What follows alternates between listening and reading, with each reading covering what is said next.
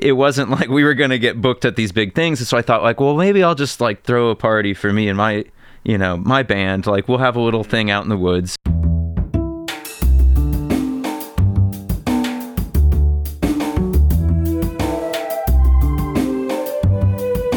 This is Champaign is Also a Band podcast. One songwriter, one song. I'm Sven, your host for a journey into the music of Champaign-Urbana. Recorded in the Blue Box studio with a songwriter from the Champaign-Urbana music scene, past or present. Champaign is Also a Band podcast is a member of the Champaign Showers Podcast Network.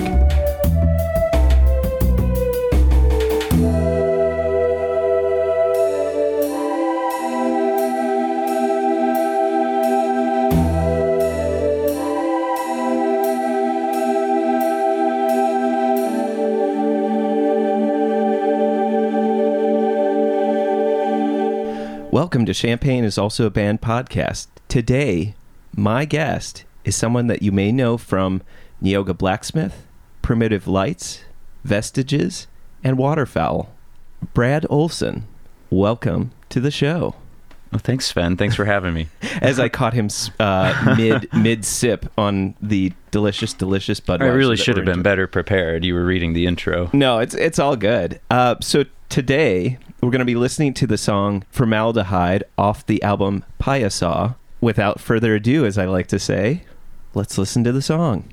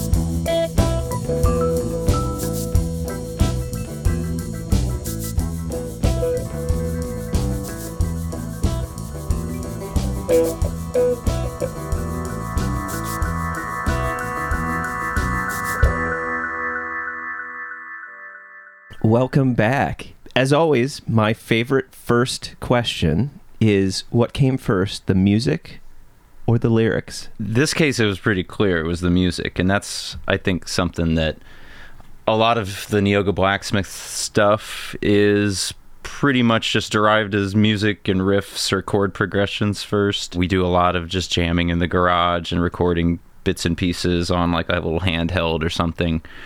And for me, like, at least I know, like, lyrics is definitely something I struggle with a lot. I never quite know how to approach a song, and I tend to labor over it a lot. I guess I'm never quite sure what to say. You know, what's the story I want to tell? What is it I really want to communicate? And so for me, like, it's a lot easier to just kind of like play a melody or something, and I'll like, you know, I might sit with something like a half a melody in my head for years and never quite know what words are actually going to go with it.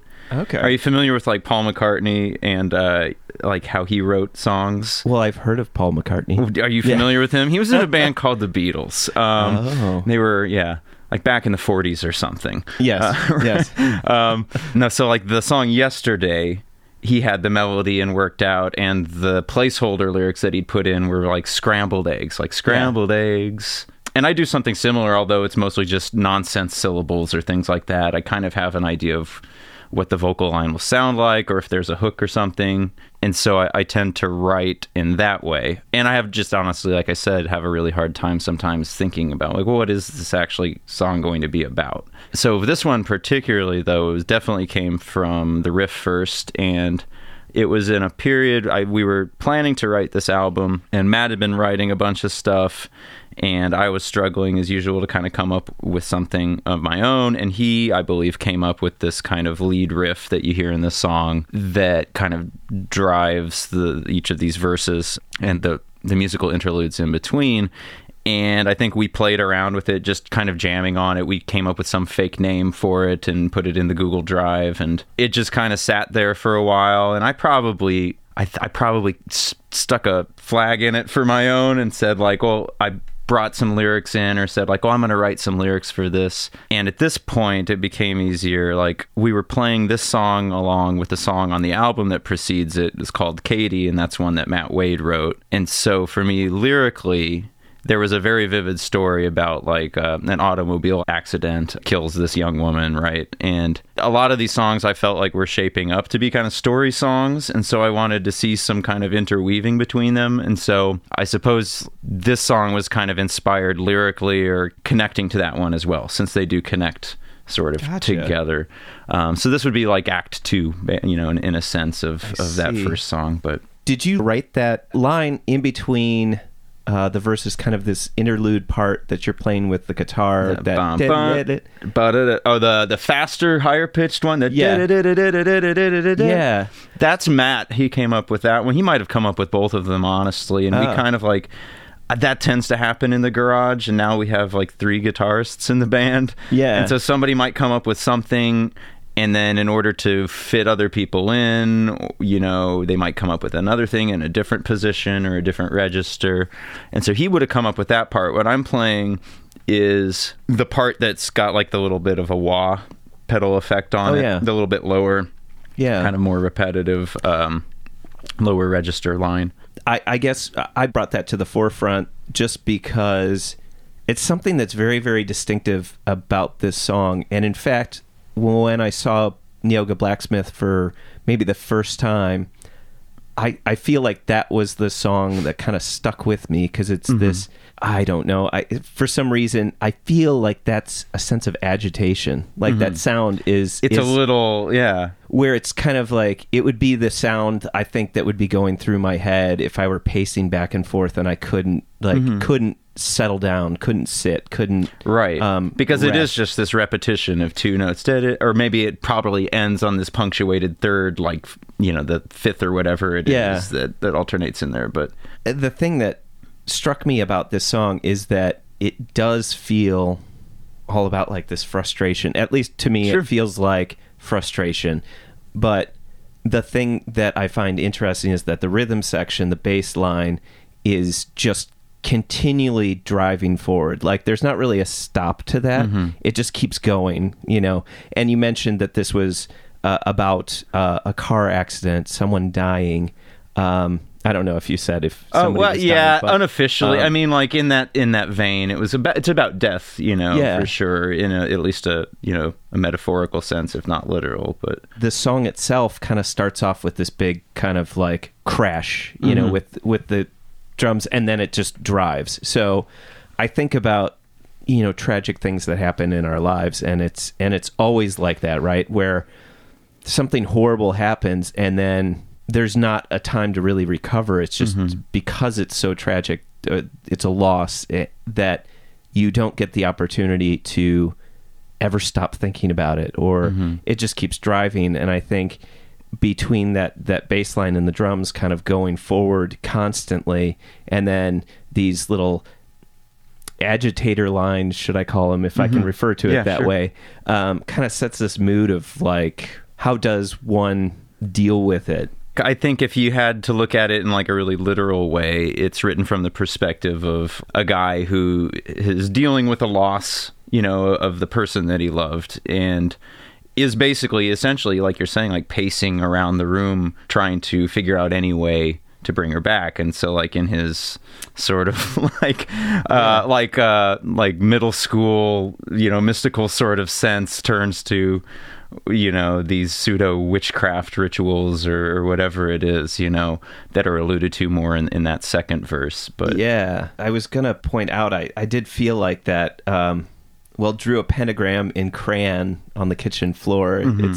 It is that kind of that middle school kind of feel to it. It just, to me, I always think of it as like, it has no forethought. It's like it's the first thing that he came across, and he's just like, I'm just going to grab this. So again, that whole driving thing of like, what can I do? And I can't figure out how to make this person better. Come back. How do I get out of the situation? And so like, I'm going to turn to whatever, like what I think what might work, some occult thing, that's all I can imagine will work at this point. And the crayon is, when I started that verse, I remember really feeling like I'm pretty like critical of my writing a lot, and then even after the fact, listening to a song or thinking about the lyrics that I wrote down, I often feel like, oh, I could have done better, or I could have come up with something, but that was maybe more vivid or evocative of whatever. But when I remember very vividly like writing this verse and just feeling like every line was unlocking more and more to this picture, and started to like really take shape in my mind about who this character was.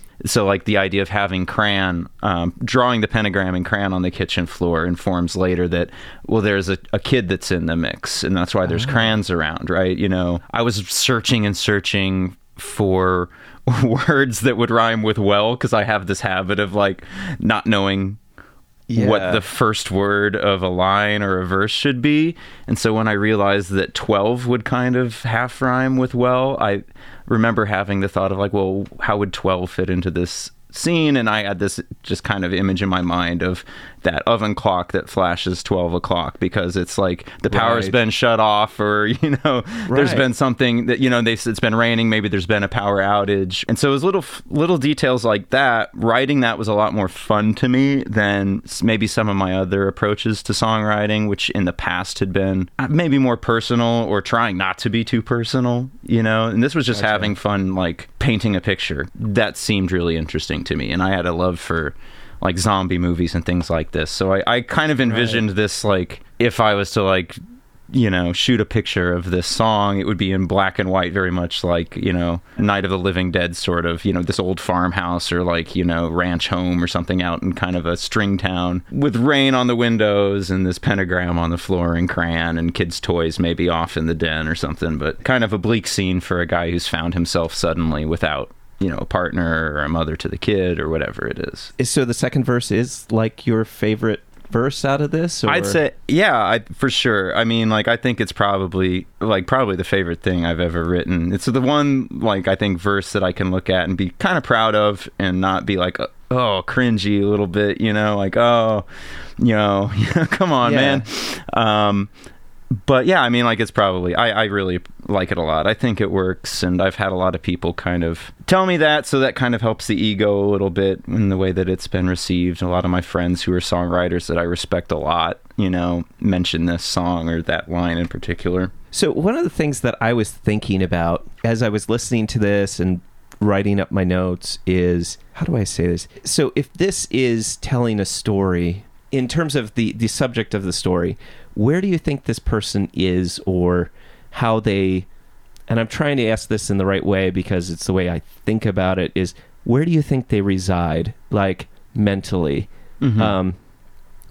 Like, are they still going back to the sole survivor son of a bitch, or are they thinking about how to resurrect this person over and over? Or this is completely theoretical in a certain sense, but I was really curious, like, if that were your perspective, where would you be in that? Well, I think that's not something I think I probably took into account when writing it, but that each verse kind of gets at a different response to grief. I think it does. You know, the first one is about blaming like another person a little bit, or maybe denial even. And then the second one is about bargaining or trying to come up with some arrangement that's going to like solve this. And the final verse is like refusal to believe, or maybe even acceptance in a way. I don't know. I mean, like the idea that it just don't make no goddamn sense when you're only 6 feet deep is like kind of a resignful acceptance of the situation or something, is to acknowledge that something just doesn't make sense sometimes.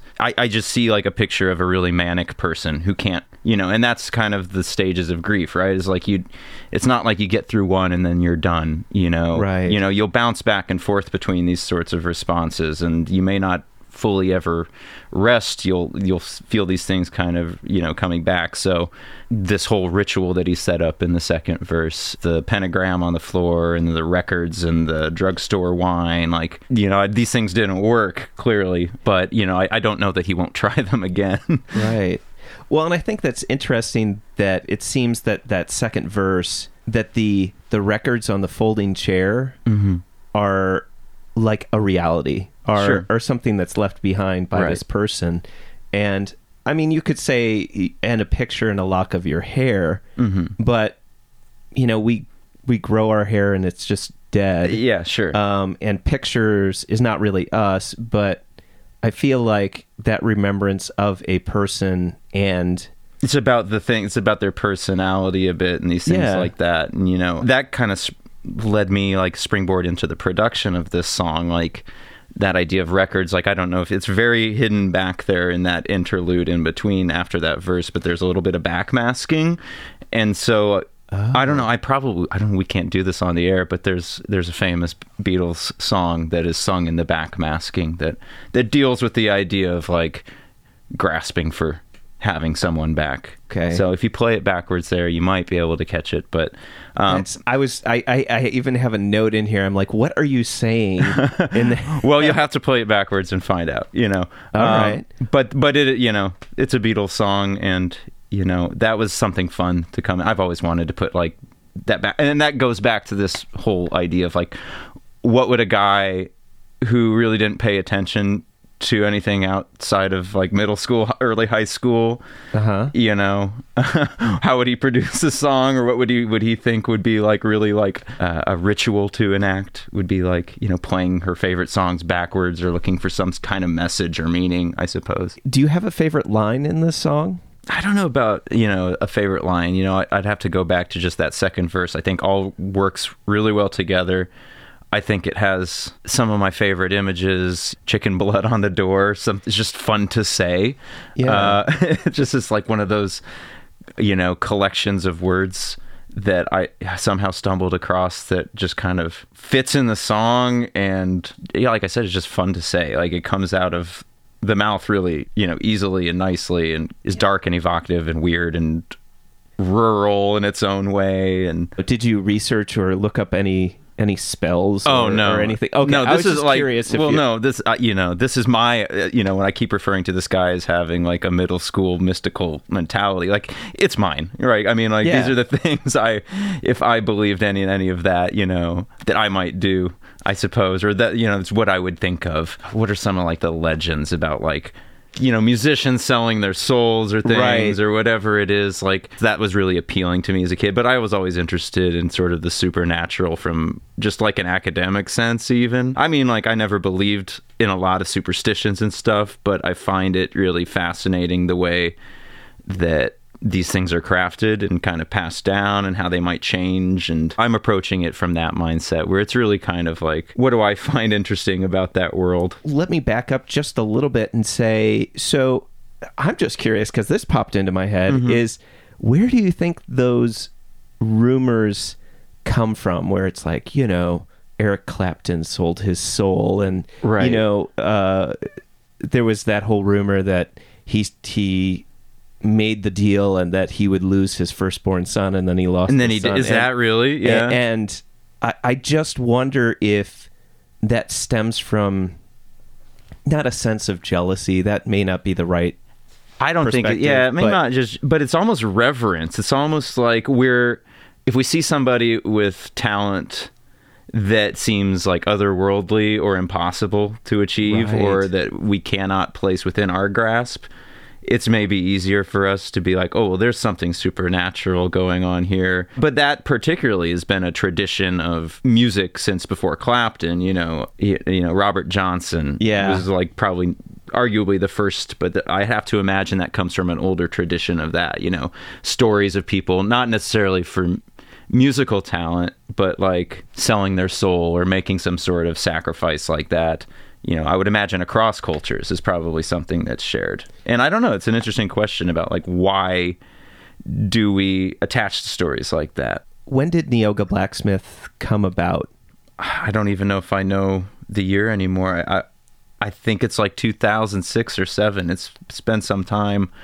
I must have been like 20 or 21 or something, 21 at least for sure. I would just been like recording stuff in my bedroom in this apartment on campus that was like run down, lived with a few buddies, but I had a lot of free time back then. And so this MySpace was around, and so I had like a little, page up there that I would sit in my room and I would pretty much just multi-track stuff. I had my drum set there, which I'm sure the neighbors loved, but in this, brick apartment building with, 20 units around me. But, I would do drum tracks and there's a lot of covers. There's some original stuff I was working on, but I would put them all up on this, MySpace page. And I got a message through there from this account on there. It was Neoga Blacksmith. And I didn't know who it was from, but remarked about how they liked my songs and I listened to theirs. And it turned out it was Matt Wade. We were from Monticello together. Gotcha. And so he asked me if I would want to play in a band with him. And so we got together and we had our friend Evan Smith playing piano. And so I was drumming at that point. So it was me on drums and Evan on piano and Matt on guitar. And then I think shortly thereafter, we brought my friend Tony Ewald in to play bass. I've always had a thing about like bands with no bass.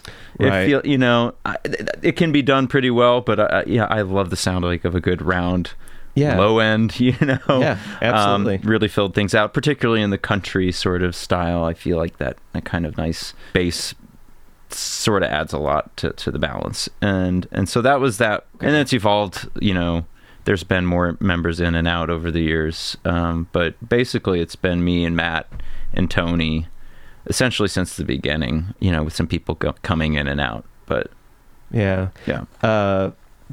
We don't, do you want to talk about loss at all? Or, I mean, I think that's appropriate in terms of the song being about loss. And for me, this is an interesting story. So just to put it in terms of like what the song actually, how I might feel about it. I have a friend of mine who I went to Monticello High School with, who became a mortician. We'd played like a show at the Iron Post once, and she came out, and I remembered her saying like, "Oh, I heard you had you played a song of yours about necrophilia, and I'm sorry that I missed it." And but in a sense, like he does want this dead zombie body back, not necessarily for any sexual sort of connotations, but just to fill that void, right? And my friend Clayton Deering, I remember, was standing right there, And he'd said something like, well, I don't know that it's about like that. It just seems like it's about longing or loss to me. And like, that's definitely what it's about to me. It's like, it's not about, expecting this to actually work or, anything like that. It's about like, what do you do when you're confronted by loss? And so it is interesting, featured on this song, playing electric piano is my friend Kyle, who came in and started playing with us a few years after we formed. Our keyboardist at that time, Evan, moved out to Arizona as his wife was finishing medical school out there. And we were looking for somebody else to come in and play keys. And so Matt was very, very good friends with Kyle for a very long time, since high school. They were like best buds, and Kyle, I guess, was back around and available at that time. And so he came in, and he was just like, it was very clear, like from the beginning, like he and Matt had this dynamic of like songwriting and just knowing each other as friends that made it very easy to have him work with. And he was just immensely talented, and recorded a lot with us. And, on this album, he does, I think, phenomenally. And some of the things, that I'm most in awe about is listening to some of his keys work. And particularly on this song, there is a solo that he just, rips off, like I think it's after that second verse in the instrumental break. And for me, I was thinking about this. I was listening to the song earlier this week to prep and think about like, well, what would I want to like say about it? And like that solo is one of my favorite things I think I've ever heard recorded on any of our albums, because knowing like how it was produced, like even, it was a one take thing for him, and he could just do that, right? That was not composed in any way. He was just immensely talented. And so like that was just something we like press record, and he probably just, played that off the top of his head. And it's just so sophisticated and catchy, and there's like a randomness and an agitation still to it. He kind of cycles on these things and then eventually resolves as he works down the scale. And like I was thinking, like it reminds me of like, if you watch like Olympics gymnasts, right? Who do some crazy like flip and all these turns, and then they stick the landing. Like watching Kyle like do that stuff was like watching that, but with like a beer in his hand the whole time, because like he was like I mean, and that's the moral of the story, or really like where this all ends is like he was an immensely talented and brilliant person who grappled with substance abuse and addiction and depression for who knows? Yeah, I mean, as long as his entire, at least adolescent and adult life. So Brad and I continued to have a conversation about Kyle that I felt would be more appropriate as a standalone episode. So following this episode next week, I will be posting an excerpt of this conversation. So please tune in next week for the excerpt. And now, back to the episode. We've landed in a place where now we have a very different lineup. And so we're working on new stuff that is going to be a different approach. It sounds, to me, almost truer to what I think some of the things we've been trying to get after as a band. It's a little bit more folkier. Maybe we're more mature. We're now, 13 years older than when we started. And so, I don't know, maybe that's like a stereotype of like getting older as you get a little softer. But like, I think musically it'll be, stuff I'm excited to have people hear. And it's great to have, as much as, this absence of having Kyle in the band is always felt. The guys that we've been able to bring in, the friends, and Dave and Tim, they take us in a new direction. And that's the way it's been all along, is like anytime anybody has had to leave the band, we brought someone else in that kind of challenges you to do different things or approach something in a new direction, or wouldn't maybe necessarily do it the same way as the person before, and that's okay. So even playing older songs now, they become new iterations of those songs each time. So there's a plan to record some new material, and we recorded about 5 songs with our friend Matt Wenzel at his recording studio in Urbana called Shangri-La. And so he's done a lot of really great work. He produced about half of the Primitive Lights album there that I did there. He did the whole Vestiges album. You talked with Tom Dugan. He does the Falbonaut stuff. He's in the Falbonauts. So we recorded about 5 songs there, new songs. Half of us, I think we were kind of split. We thought, well, maybe we would release those as an EP. In this day and age, it just seems like you have to have content. You know, to put it out is better than to just sit on it and wait. But I think we've ultimately decided that we're going to add about 4 more songs to it and just try and put out a full-length sort of album. And, you know, so we've been finishing up writing and rehearsing some of those. And hopefully here in the next month or 2, I know Matt says he's getting real busy, we'll be able to get in and record a few more songs and then put out a new thing. So excited to have people here. Champaign is Also a Band podcast is proud to support Jubilee Cafe. Jubilee Cafe is a free weekly meal program at Community United Church of Christ, 805 South 6th Street in Champaign, Illinois. Jubilee Cafe serves a home-cooked meal from 5 to 6:30 each Monday. Their mission is to feed hungry people by cooking healthy, delicious meals and by serving their guests restaurant-style with servers waiting on tables. Jubilee Cafe is open to anyone who cares to eat with them. Because food insecurity among students is so high, they serve students as well as others in and around the Champaign-Urbana community who struggle with hunger. Meals are free to all and will be served each Monday evening. Located in the accessible lower level of the building at 6th and Daniel Streets in Champaign. For more information on the meal or how to volunteer, go to the Jubilee Cafe CUCC Facebook page or email them at jubilee.cafe@community-ucc.org. That's jubilee.cafe@community-ucc.org.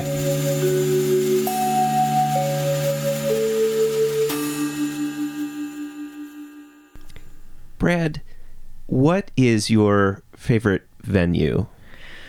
Oh, that's changed a lot over the years. Well, like, what's open, and that's always been kind of like my answer at any given point in time. Was like, well, who has a stage and is booking my band, right, or is willing, or has the best shows that I'm willing to go to.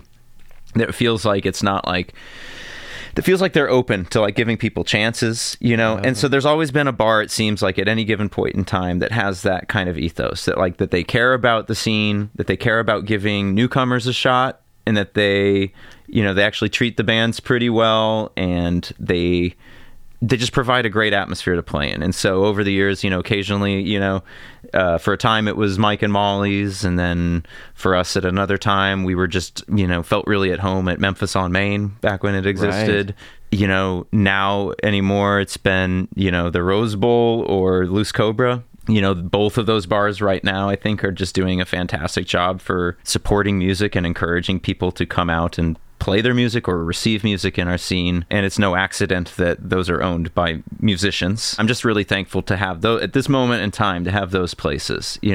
Our friends at Bentley's are music lovers. Yeah. And so that they host music when they can. We do a hog shoot happy hour thing periodically out on the patio when the weather's nice. And so long answer would be all of that. Short answer would be any bar that, really seems to have an investment in promoting music and isn't doing so in a cynical sort of way. What's your favorite concert that you've ever played? Favorite concert that I've ever played? Well, the Opry any given year, I think, is always just such a good time. And it's not particularly about our set. It's just that opportunity brings so many people around. Yeah. And I witness other great music, but I also witness like my friends achieve amazing things with their bands. I'm close with a lot of my friends' bands, and so we see each other's work pretty intimately. We hear it in rough phases and demos, and here's a bit that I'm working on. And so the way that a lot of bands I see like shape their stuff up and like really like knock it out of the park at the Opry is really encouraging to me. I'm like, God damn, like, wow. Like, I have some very talented friends. And so just being around those people has been just the best part of it. And in fact, like, looking back into starting this whole thing, like, I didn't have a lot of friends like in the music community before the Opry, and I felt like our band was kind of an island, and there was maybe it was just the time, or just us being young and not really having the maturity to know how to go about things. But I sensed some air of competitiveness between a lot of bands at that time, where it was you were jockeying to be the bigger one or get the closing spot, which, by the way, closing spot, give me the early spot. Yeah. But there was something, I started that because I felt I don't know, there was a very distinct kind of band that was getting booked a lot around town, and we weren't very good, and so it was it wasn't we were going to get booked at these big things. And so I thought well, maybe I'll just throw a party for me and my my band, we'll have a little thing out in the woods. And I grew up in Monticello, and so I'd been to a show in high school at the Calyx Center, and I went to one of the Barnstormer things there when I was in college, or grad school, I think, when it came through. And so I knew of the place, but I hadn't really met Bill, who owns it. And so I just kind of messaged him on the Facebook through their page, the Calyx Center page, or found an email address or something. And I said hey, I'm from Monticello. I'm thinking about doing this country and folk music thing. I went to a show at your barn years ago. Let me know if you think that's something you'd be interested in.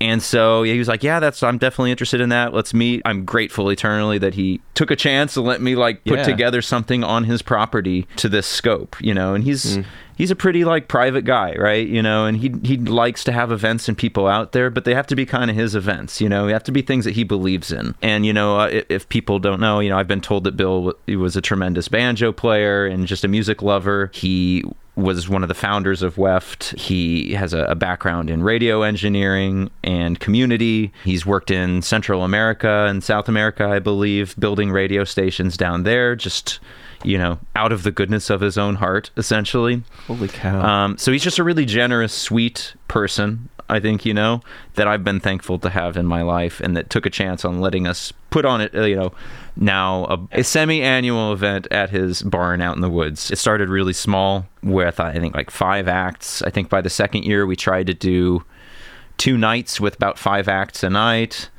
And I think that was quickly ditched because I was just exhausted. I'm already still exhausted at the end of one day, but to do 2 whole days out there was just too much for me. There wasn't a demand for it at the time. The word hadn't really gotten out. But I'd say by the 3rd year, I'd already made a few friends along the way those first couple years. People that I knew I could depend on, who I thought oh, they kind of get it, and they'll be good to have out. And opening access to it's almost that 7 degrees of Kevin Bacon sort of thing. Well, I know this person, they would really love to come out and play this thing. And I would be yeah, sure, that sounds great. We're always booking. And, by the 3rd year, I really felt I think by that year was the year that we had, I think the Fights came out. I think maybe Penny Horses were there. A number of other bands that I think really became, very close friends with me, that are still very close friends, I think, with me and my bands, and now are very much intertwined in our own projects. Right. Yeah. Right. Penny Horses is no longer, but it's become 2 different bands. Colonel James Presents, which has a number of other people from the hog shoot scene or the Fights or whatever it is. And Primitive Lights is Tim McGee's, and that has me and Cole from the Fights, and Johnny Davidson, who's been in a billion bands around town. We joke a lot about that. It kind of feels like the scene, at least our kind of circle, is somewhat incestuous. Right. It gets really hard to book practices and gigs, but it is nice because I've never known that, to have a bench of so many people that I know people who are well, I'm starting a project, who can I call? Well, here's 30 names, of talented musicians who I know are game because they come to the Snake Pit, and they're looking for projects, or we know that they're of the right attitude, and that they make music a priority in their life, and that they're cooperative, and that they kind of have this ethos of working together and doing the best, not for any other reason other than because they love playing music, right? Or being around people who love playing music. I feel like the musicians that come out to play the hog shoot, either the harvest or the spring, when they come out to perform at the hog shoot, they're playing this is their masterpiece. Is that's I'd the say sense that's fair. I mean, and that's how it resonates with me. Yeah. I watch my friends playing these sets, and I'm holy cow, this seems like professional level performance to me, and these are just people I know, and And it's not to say, like, to clarify from earlier, it's not that they're not always great. You could see them at the Rose Bowl, and they might sound amazing, but it just seems like people have come to really respect this event, and like there's a lot of energy when you arrive there, and people look forward to playing it, and I guess that comes across, and I'm just honored that it means that much to people, that this little thing that I would have, dreamt up would actually mean anything like that. It's just mind-boggling to me. But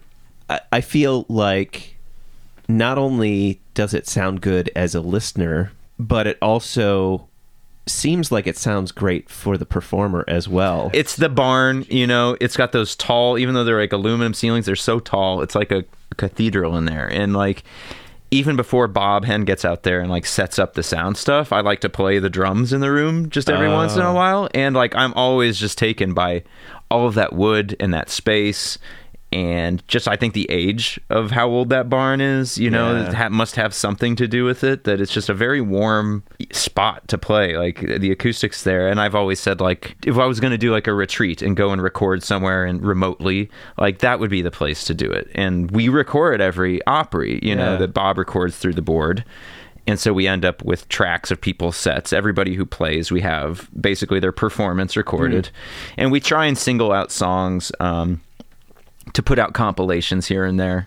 And I've gotten really lazy about that the past, I think, 3 events. I think we have still waiting to come out. It's been fun to do those, and also just to have an artifact of what it's like. My favorite moment of this last year was seeing Angie Heaton in the Fights play, and I just felt like that was everything. I don't know. It's been so long since I've seen Angie play, and also, since the Fights had broken up, it was kind of this, memories and great Right. No, moments. there's a nostalgia, it seems, that a lot of people associate to it, just for that purpose, right? That, the Angie being able to, like, have a band for, to my knowledge, like, the first time in a while, like, having a band behind her and playing, like, out at a show like that. Like, she was fantastic, and, like, the Fights, like, to see them reunite in any sort of way is amazing, because just as a unit, those musicians are all so plugged into one another that, they just click. And so they've done that, with Angie, and they did that with our friend Christy Hayes.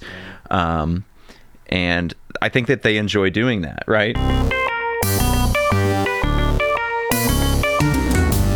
Champaign is Also a Band podcast is proud to support Exile on Main Street. Exile on Main Street, located in the old train station building at 100 North Chestnut Street in downtown Champaign, has been helping to build record collections since 2004. Carrying a wide array of new and used LPs, CDs, and video games. Exile on Main Street has something for just about any music enthusiast and old-school gaming devotee. Exile also hosts regular free live music shows on its stage, so be sure to check out their Facebook, Instagram, and Twitter pages for the up-to-date details on the next upcoming event. Open 7 days a week, they can be reached by phone at 217-398-MAIN. That's 217-398-6246. Brad, what is your favorite non-musical thing? Okay. In my real life, my musician life is what I would consider like my alter ego sort of life. In my real life, I'm a visual artist and an instructor of visual arts and arts education. And so that's a very big thing that I'm involved in a lot. And that does overlap with my musical life a lot. I do posters, gig posters for all of the Opry things, and also for many shows around town. I love to do that. I stress out a bit about it, I suppose, a lot when I know I've got a deadline coming up, but it's something that I love to do. I've done album artwork for people, for Thomas from Vestiges. I did for his old band Patriot Patrol. I worked with Penny Horses. I did part of theirs in collaboration with Paige Spangler, who did a collage for their cover. I'm doing the new Tractor Kings artwork, ostensibly. Excellent. If they haven't replaced me, I've taken kind of too long. Sorry, Jake. But I'm excited about that. And so, that's what I love. I love art, visual arts. I do photography, animation, things like that, illustration. Digital arts is mostly kind of what I do. I love stuff like that. How would you describe your particular style? I would say probably a 90% success rate of identifying Right. if you did Right. the art. How would you describe that style? I think I have a recognizable style, and Yeah. I don't know how you would describe it other than, some of the first early Opry posters, I was inspired by these old national parks, like WPA posters, which Yeah. were really beautiful. So a couple of those, that was like an era of my work that I think I was really kind of trying to emulate that style. But I've also gotten just, more and more focused on creating artworks. I think I have a really flat style. I wouldn't say that I go realistic a lot. I think that I do iconographic a little bit, that I try and simplify things out to basic shapes. I like it to look vintage or handmade, even though it's not most of the time. It's mostly digital done. I don't know. How would you describe it? I'd be interested in hearing that. You know what it reminds me of, and not necessarily. I don't know why I always feel like I have to explain or soften the blow of my suggestion, but what it always reminds me of is construction paper pieces. You don't. There's not really.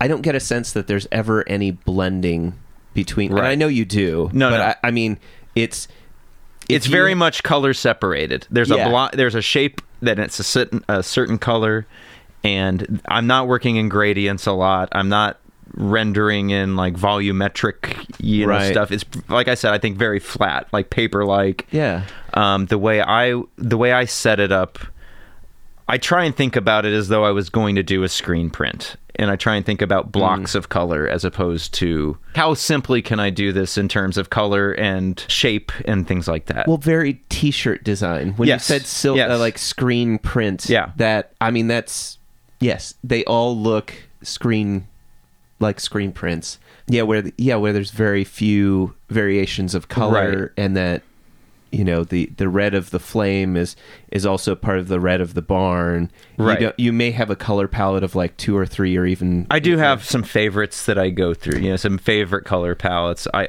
find a lot of red, black, yellows. That's I do those a lot. But those are bold colors. That's not an uncommon thing, I don't think. But I really need to hit you up for some to get the Hog Shoot posters from beginning to end. I'd be happy to get those for you. And people are always asking me for copies of some of the back catalog posters. I'm hoping to get an Etsy or something up online where people can get those. And anything Awesome. that they would pay for that would go into the Opry. It'd be a way to support it and give us a little bit of a leeway in our budgets from year to year. So keep an eye out for that. If you're interested, if you've been searching for Opry posters, or we've got our CDs or compilations and things like that. Clayton and his partner Callie, they have been making buttons and magnets and bottle openers and things for us for years too. So we've got all sorts of ephemera and accoutrement that we'd be happy to sell you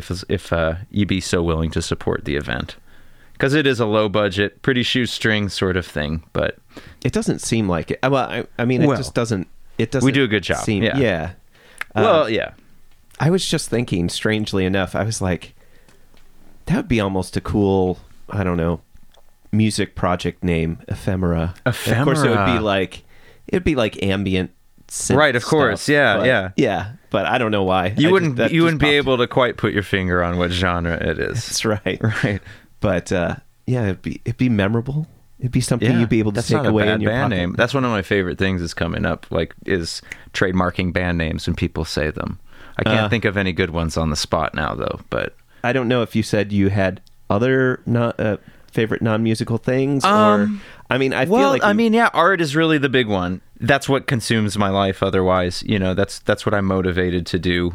It brings me joy, and it's what I've devoted my career towards, and it's what I hope that I can continue doing, with my life. Awesome. If I could make a living just producing art, creating music, doing creative work like that would be a dream, right? And I think that's a lot of us, and I see that in a lot of my friends and the musicians, people who are immensely talented. And I just think if we could all just do this. Brad, thank you so much for coming on out to the Blue Box Studio and recording this episode with me and telling me all about your song Formaldehyde and sharing how the Hog Shoot Opry became a thing. Of course. And just your favorite non-musical thing. And I really appreciate you and what you do for artists in the Champaign-Urbana music scene. I feel like you do a great job of being a representative of what this scene could be. Since I was a kid, listening to WPGU or looking in from the outside of like a farm kid looking into Champaign, always infinitely impressed about like, well, Champaign's like a real music town, right? If I could just play a show in Champaign, like that would be amazing, right? And so like I'm just blessed. I feel, that I'm in this position, right? I have so much faith in the people around me that it's mind-blowing sometimes. And I think we're a really special place. I put as much effort as I can into it, but I see many other people around me putting effort into doing it. You included, Sven. Thanks. What you're doing here, I think, is really important and fun to talk to, Yeah, the time just flies right by. I can't even believe it. And, it does. I'm 2 Budweisers in, and here we are. Anyway, but thank you so much. Well, thanks, Sven. Appreciate it.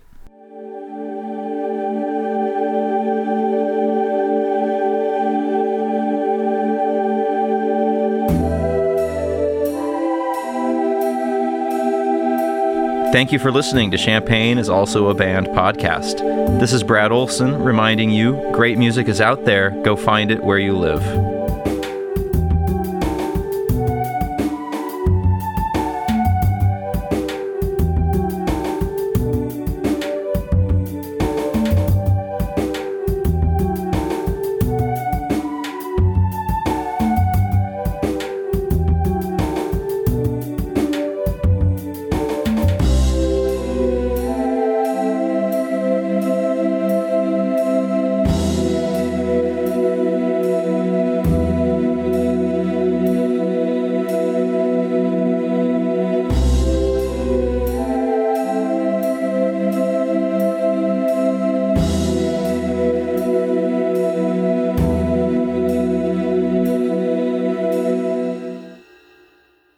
You almost have an NPR voice. It's so good.